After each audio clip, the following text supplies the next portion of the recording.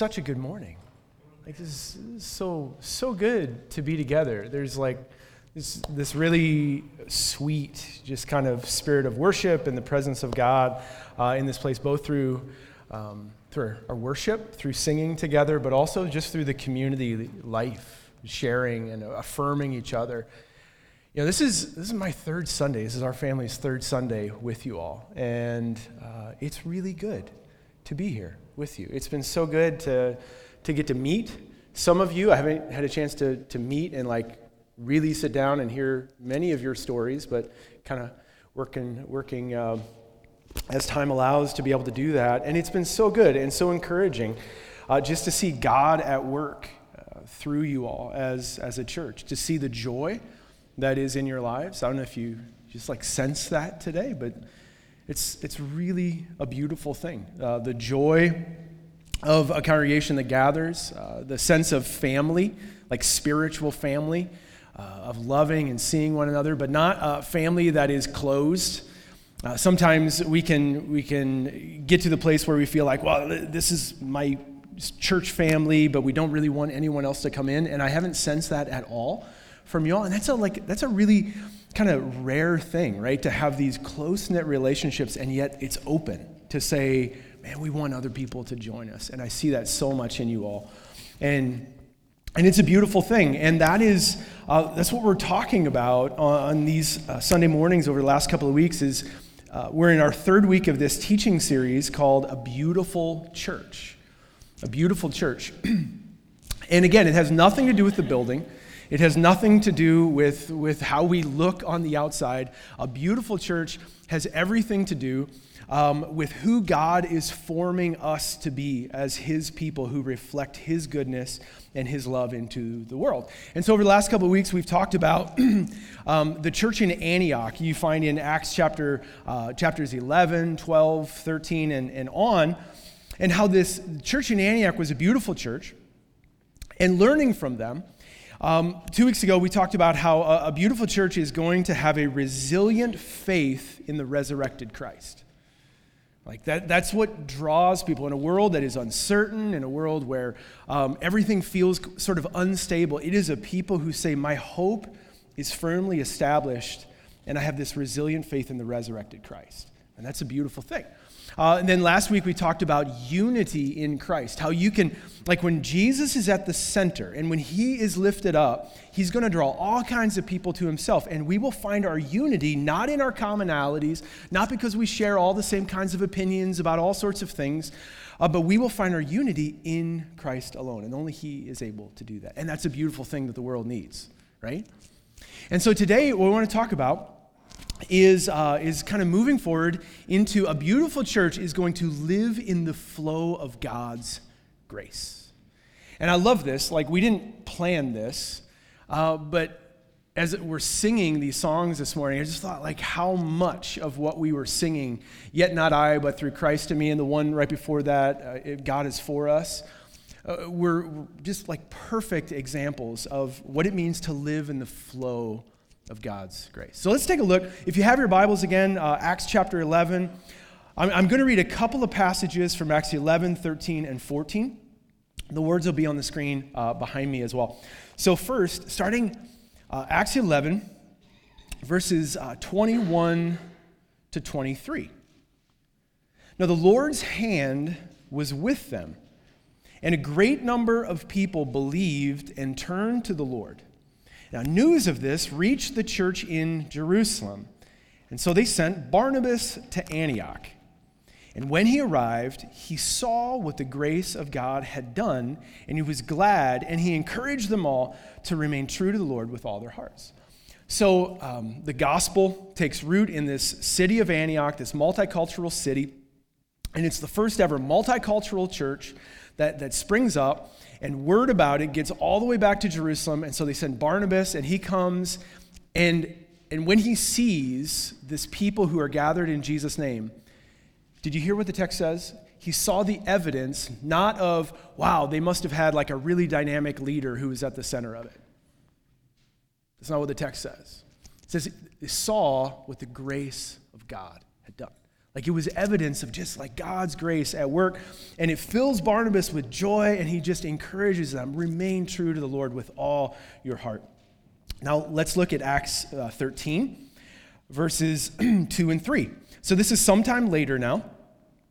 Maybe a year later, God has raised up leaders within the church in Antioch. And here's what it says. While these leaders, while they were worshiping the Lord and fasting, so there's this like prolonged period of just like seeking God. While they were worshiping the Lord and fasting, the Holy Spirit said, "Set apart for me Barnabas and Saul for the work to which I have called them." So God speaks to them in this time of worship and fasting.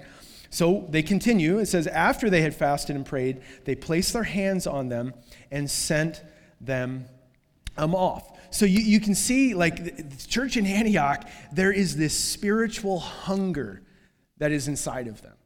Like this literal hunger because they're fasting, but it's not just a physical hunger. It is a spiritual hunger to hear from God, to be directed by God. There is an expectation that God is going to speak, and God does speak.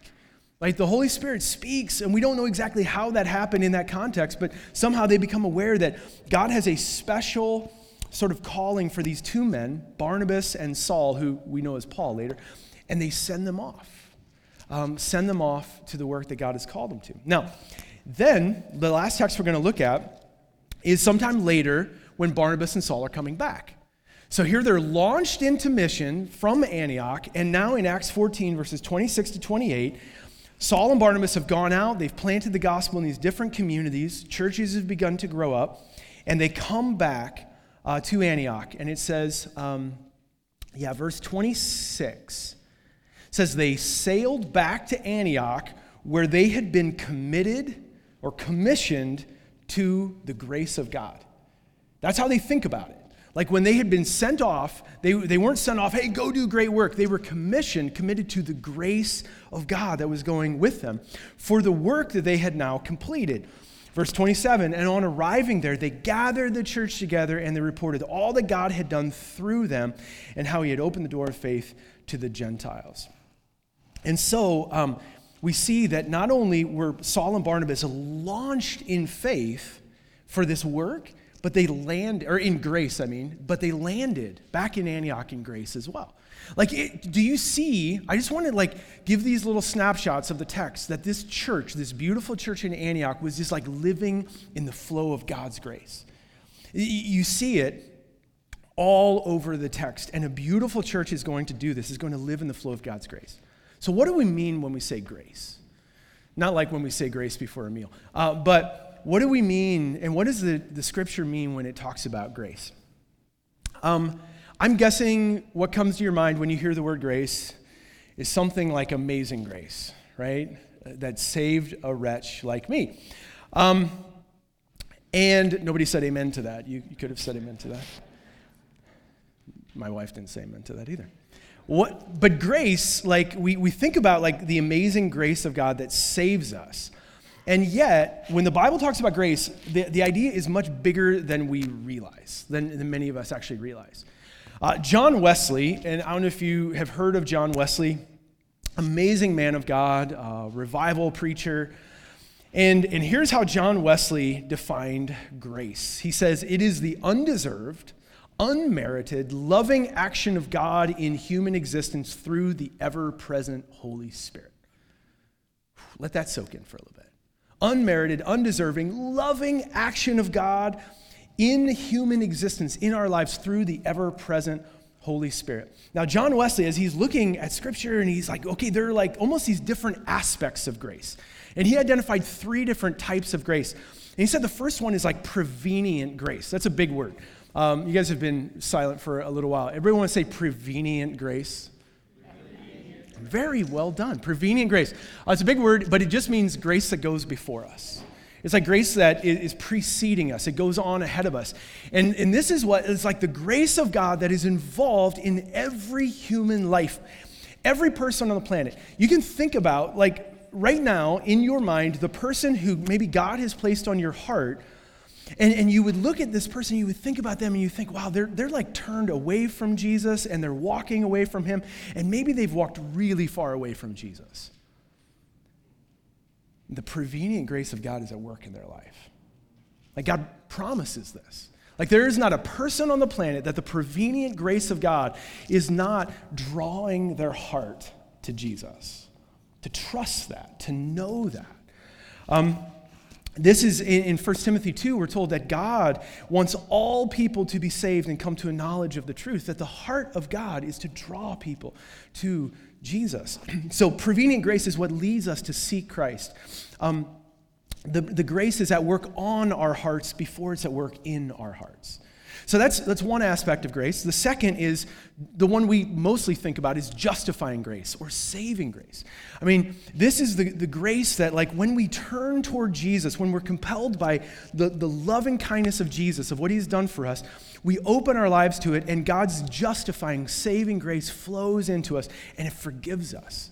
And it's like the doorway to a brand new identity, to a brand new life with God. And this is what the scriptures talk about, as it is by grace you've been saved through faith. And it's not by yourselves, not of yourselves. It is a gift of God, not by works, so that no one can boast, right? You hear this, like justifying, saving grace. I hope we've all experienced this incredible gift from God. So we have prevenient grace, justifying, saving grace, and then lastly, we have sustaining grace. Sustaining grace. Now, sustaining grace is that grace that flows into our life and empowers us to do what God has called us to do.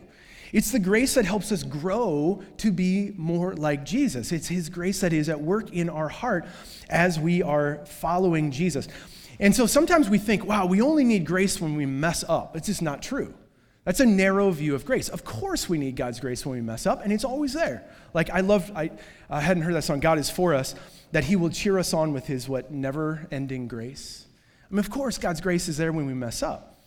But Dallas Willard says this. He's like, we think that sinners need grace, but that's not true. Saints need grace more than anyone else. He says this, is it up there? No, I didn't put it on the screen. A sinner is not the only one who uses a lot of grace. The saint uses more grace. The saint, I love this image, burns grace like a 747 burns fuel on takeoff, because everything they do is a manifestation of grace. And when he says saint, don't think like, saints, in the Catholic Church. Think anybody who has trusted Jesus as Lord. He's using the word saint in the biblical sense. Like if you are a follower of Jesus, you are a saint. And you burn grace like a 747 burns fuel on takeoff. God's sustaining grace that is constantly flowing into our lives. Are you with me? So you see, grace is bigger than most of us realize. We often have a narrow view of grace, and I think there's a goodness to it that God just wants to expand us, that we need it. So let's bring all of this back to the church in Antioch here. As you heard these texts read, who's doing the work? Is it God? Or is it the people? It's kind of dangerous. Is that a trick question, Pastor? I don't know, right? Yeah, I mean, is it God or is it the people? Well, I mean, the text is pretty clear. Who's moving? Who's the one who's like primarily moving? It's the Spirit who's at work. God is moving. God is the one who's drawing people, opening doors. God is doing all of the heavy lifting. And yet, would the church in Antioch have existed without people who were responding to God's grace? Without people who are just faithfully doing what God has asked them to do?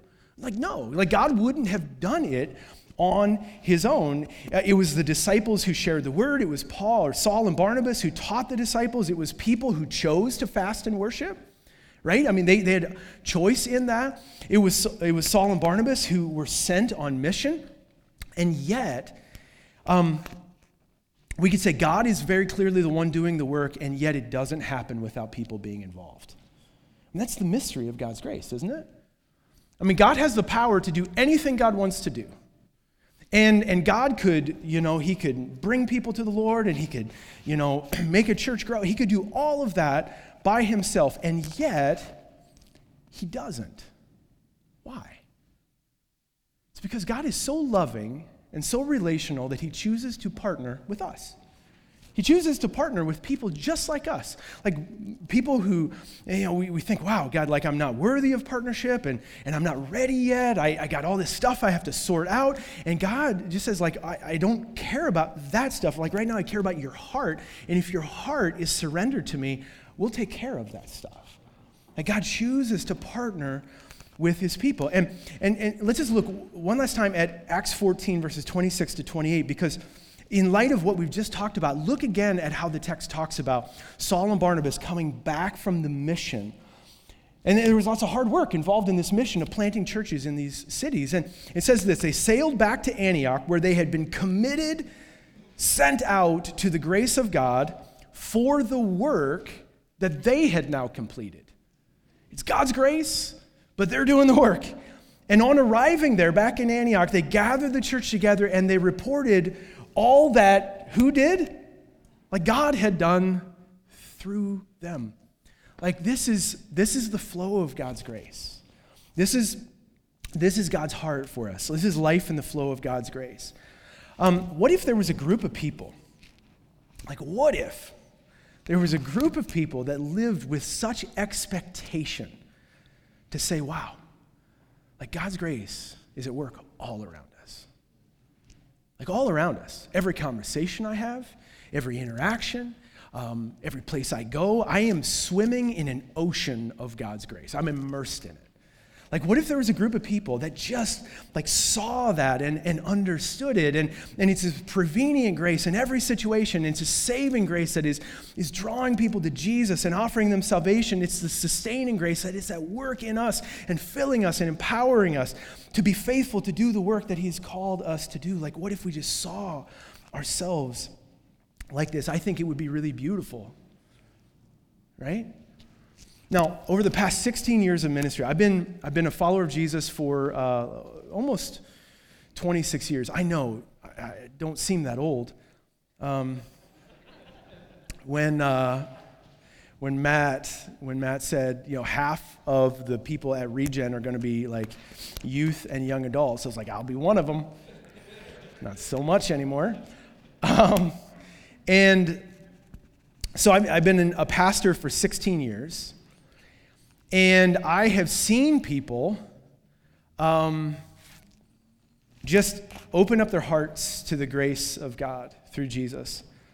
And I have watched people be won by just the goodness of Jesus and God's vision of restoring broken things. I have watched people find a passion to serve others humbly in love. I have seen them get involved in doing really hard things, hard work that God called them to do to make wrong things right in Jesus' name.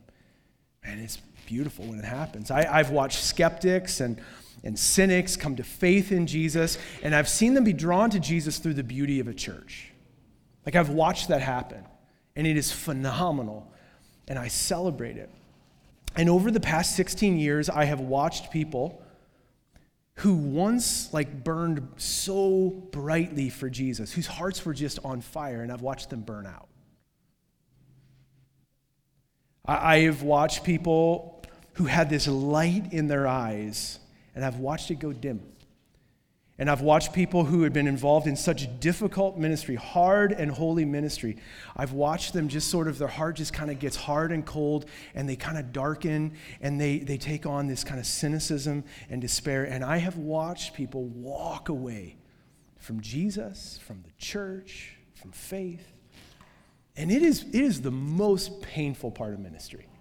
It's the most painful part of being a follower of Jesus, right? When people we know and love, we just watch this happen. Why does that happen? How does that happen? How do we keep it from happening in our own hearts, in our own lives? And I think maybe one of the reasons, and I think there are lots of reasons this can happen, but one of the reasons is because of this subtle shift that can happen in our lives. And it's a shift of living in the flow of God's grace to sort of beginning to operate in our own effort. It's the subtle shift of saying it's not life with God, but it's life lived for God. I mean, let that sink in for a second. When I first heard this through Richard Foster, who wrote a book called Life with God. And when I heard this, it just like clicked. It was like coin drops in the slot. And it's like, because there are times in my life when I just like, my heart begins to drift away from Jesus. And I know that one of the reasons this happens is because I've taken on this posture of living for God. And I'm doing stuff for God. And rather than living with God in the flow of God's grace. And so it's a subtle shift, but do you feel it? Do you feel the difference in that? For God, with God. There was a psychiatrist named Frank Lake, and he partnered up with this Swiss theologian called Emil Brunner. And these two, is this thing clicking? Do you hear this? Oh, okay. It's like catching on my sweater. And these two guys were distressed by how many missionaries had been commissioned to God's grace, and yet within a couple of months, they were going into really hard contexts, and they burned out. They gave up. And they either walked away from their faith or from the mission God has called them to. And so they started asking questions like, why is this happening? So you got a psychologist and a theologian, and they started the place every Christian should start. They start with a life of Jesus. And so they start just pouring over the Gospels. Like, okay, like there has to be answers in the life of Jesus to keep people from burning out. And so they notice, as they look at Jesus, they start to notice this pattern in his life. And they called it the cycle of grace. Hey, just out of curiosity, have you ever heard this before? Okay, so good. This is so helpful. They notice this pattern in Jesus, and I want to walk through this because I think it can be super helpful for us knowing how to live in the flow of grace. So a couple things. They noticed at the beginning of Jesus' ministry in Mark chapter 1, verses 9 through 11. Look at how the gospel begins. The Gospel of Mark begins this way. It says, at that time, Jesus came from Nazareth in Galilee, and he was baptized by John in the Jordan. And just as Jesus was coming up out of the water, he saw heaven being torn open and the Spirit descending on him like a dove. And there was a voice that came from heaven, and this is what the voice from heaven says about Jesus. You are my Son, whom I love, and with you I am well pleased. That's how Jesus begins his ministry. This is the first interaction we have in the Gospel of Mark with Jesus. How old was Jesus? Anybody know, like, kind of roughly how old Jesus was when he started ministry? 30-ish, right? Yeah, 30-ish. That Jesus begins his ministry with acceptance. He's accepted by the Father. He hears his voice that every child needs to hear from their parent, right? And many of us, like, maybe we didn't hear these kinds of things, and know that, like, your heavenly parent has always thought this about you. Like, you are my son, and I love you, and I'm pleased with you. Like, Jesus begins his ministry with acceptance. How much ministry has he done by the age of 30? What's recorded in Scripture? What has he done? What has he been doing for 30 years? Normal life stuff, going to work and going to synagogue and being a part of his community and being a part of his family and like all those things. Like, Jesus has not healed one person that we know of. Jesus has not taught any sermons. There have been no miracles. He has no disciples. And before Jesus does anything in a public way, what does his Father say about him? I love you. I'm pleased with you. Like, Jesus begins his ministry with this word of acceptance. And then it is out of that acceptance that Jesus, and he doesn't begin ministry right away. Do you know what he does? He goes into the wilderness to fast and pray. And so Jesus, out of the acceptance, this is what they notice in the life of Jesus. He had these, call them sustaining practices. Call them spiritual discipline, whatever you want. But Jesus had this habit. Do you notice this if you read the Gospels? Like how often Jesus was just, he was withdrawing to quiet places and pray, to be with his Father. I mean, he regularly did this. The text says he would often do this. He would withdraw to lonely places and pray. What else did Jesus do? Well, he was immersed in the Scriptures. Every time, like, he faced something hard, Scriptures just kind of came out of him, right? So he was like soaking up God's the Scriptures, the Word of God. Jesus had relationships. He didn't live a solitary life. He was in community with his disciples who he called them friends. So he was surrounded in community. He would worship regularly. There's this great little line in Luke chapter 4. It says, he went to the synagogue in his hometown as was his custom. I mean, he just did this. It was a rhythm of his life to gather for worship. And so Jesus had these sustaining practices that just marked his ministry, these regular sort of times when he was communing with his Father and he was being filled up. Do you see that? So acceptance, sustaining practices, and then what happens? Out of that, it's not like he begins ministry. It says the third thing is there is significance. He understands his identity because of all of this. That he has, it's like his line, the word significance, it's like a sign that is pointing to something. The word sign is embedded in there. That Jesus understands, because of his acceptance, because of these regular sustaining practices, he understands who he is. He knows like his identity. He knows that it's clear. And he knew that he was a sign that was going to point to the rule and reign of God. And finally, out of all of that, then Jesus begins to minister. Then he begins to pour his life out to other people. And what does he do? My goodness, grace flows out of Jesus. He gives his life away. He's healing people, and he's cleansing people of demonic spirits, and he's forgiving sinners, and he's teaching crowds of people. And this is the ongoing cycle of grace that Jesus lived in. Acceptance, sustaining practices, significance, and then there is fruitfulness and achievement. And then even after Jesus would pour himself out, what did he do? He went back to these sustaining practices. Can you see this in the life of Jesus? Right? What does this look like in your life? I mean, this is the flow of grace. This is the way God has designed human beings to function, that we were not designed to be independent creatures. We were designed to be dependent on God's grace for our whole being, for our whole life. And Jesus modeled that. It's amazing to think that like the very presence of God, Jesus limited himself and took on our humanity so that we could understand, like, he modeled it for us, how to do this. Do you know that you're accepted? Like before you did anything for Jesus, if you never do anything else for Jesus, he loves you. He accepts you. How many of you have looked at a newborn child recently? Have you been in the room like when a baby came into the world?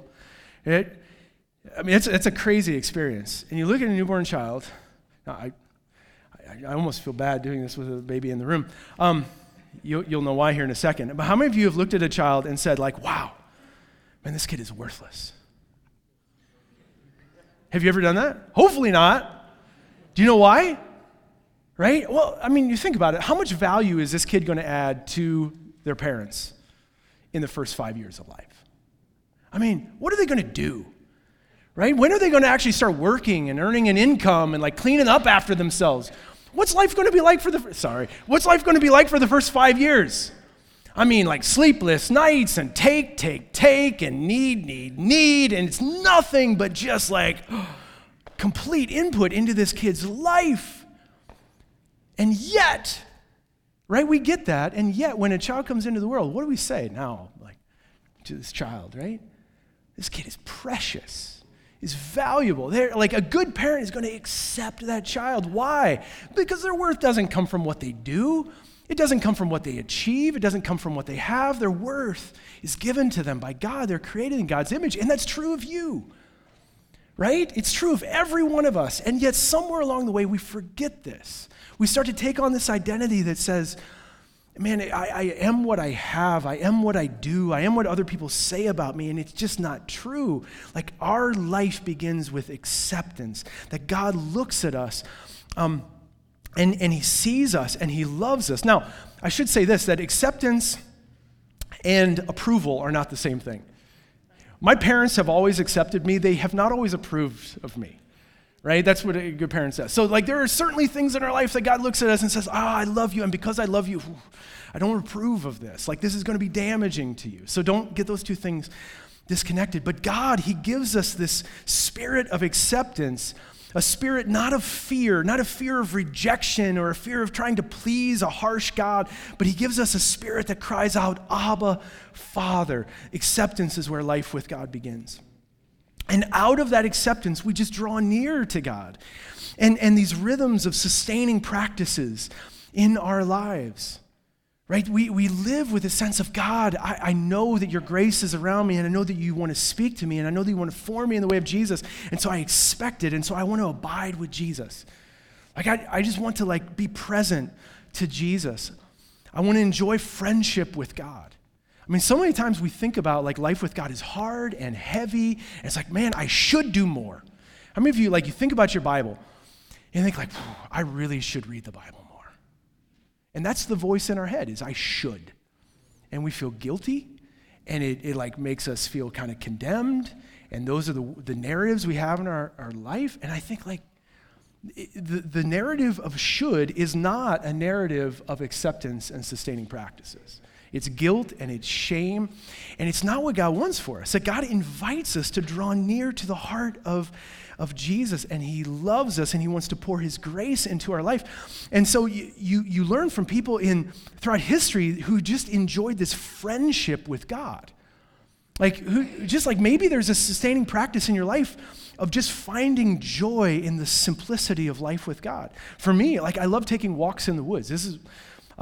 I love Ohio, like the trees and, woods, and I love taking walks in the woods and just appreciating the goodness of God that I see. And just like allowing God to speak to my heart through this, of taking in the beauty, because God created it.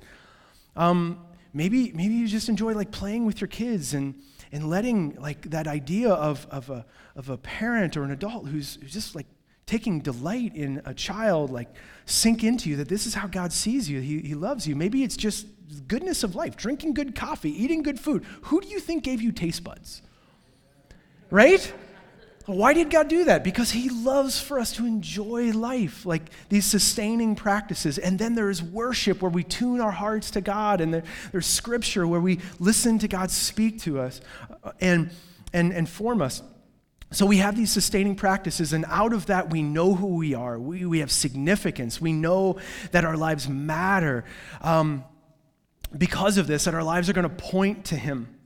And you can think about your life, like what is your significance in life? Like, what has God wired you to do? What has he put on your heart to do? Of who God has made you to be? What is your unique way of being in the world? Because ministry isn't just what you do, it's who you are. It's who you are, your significance. And then lastly, out of all of that becomes the work we do. Our fruitfulness, our achievement. And there's hard work, but it's work with God, not work for God. And I think if this is the cycle of grace that we live in, I think what we will find is, wow, like it takes pressure off of us. It's not hard, it's not heavy, it's not a burden, it's not motivated by should and guilt and shame. It is this invitation to live in the flow of God's grace. Do you see that? And I hope you see it and you experience it. That it takes the edge off that says, like, okay, we're not lazy, but we're also not frantic either. There's work to be done, but it is work that is done with God. But here's the thing, is that most of us, what we do is we flip the arrows, right? So next slide there. I think slide 23 is like we flip these arrows around. And most people, and the way the world functions is like we work really hard to try to achieve things, to try to accomplish things, to try to make ourselves feel significant. Because when we do lots of things, we feel like we have worth and significance.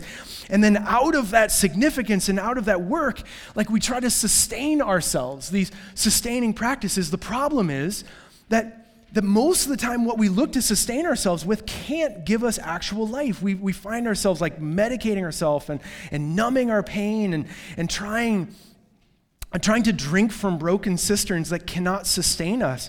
And then all of that is done in the hope that maybe someday if we achieve enough, we'll be accepted. And this is so painful. This is the cycle they call the cycle of works, or the cycle of death. And we step out of the flow of God's grace and we quickly find ourselves running on fumes. And I think this is one of the reasons why our hearts get cold, because we've shifted into working for God. And then what starts to happen is these dashboard lights begin to come on our souls. Do you know you have dashboard lights? I have dashboard lights where I know like something is off, like pay attention to this.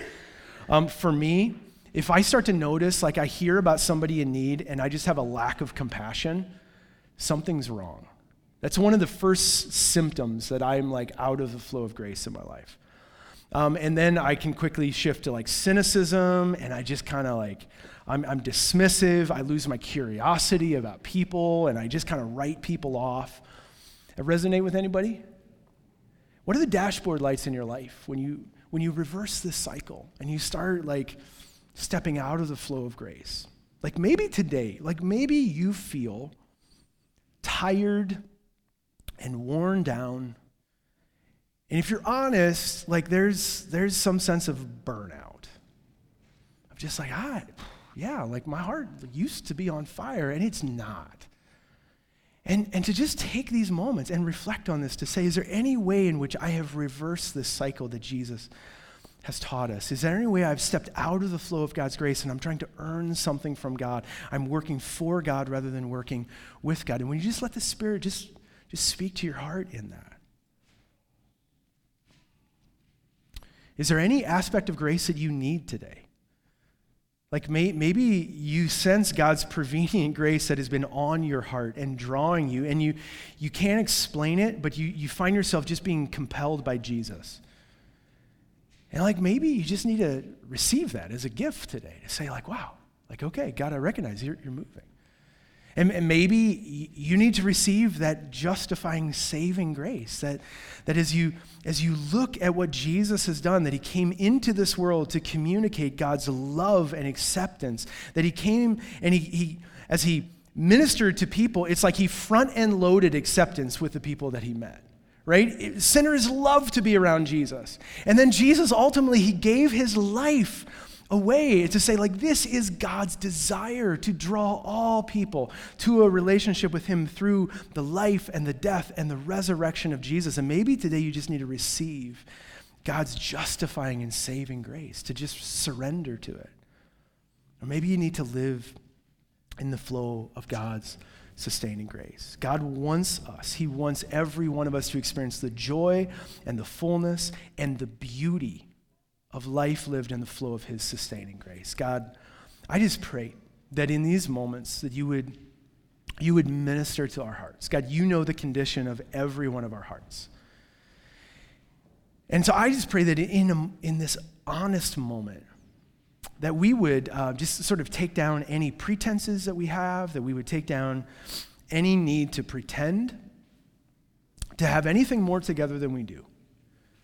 You can't transform the me I'm trying to be. You deal in reality, and you know the condition of my heart and everybody's heart. And so, God, I just ask that in this honest moment, that you would speak your truth in life in the way that each of us need it today. God, you know what the needs are. You know, like, what only your grace can provide that we need. And so through your Holy Spirit that is at work in this space, God, would you do your work? Would you just bring the flow of grace at work, not just into our own lives, but into this church? Form us more and more into a beautiful people who are formed in the way of Jesus, who are living in the flow of your grace for us. We pray this in Jesus' name. Amen.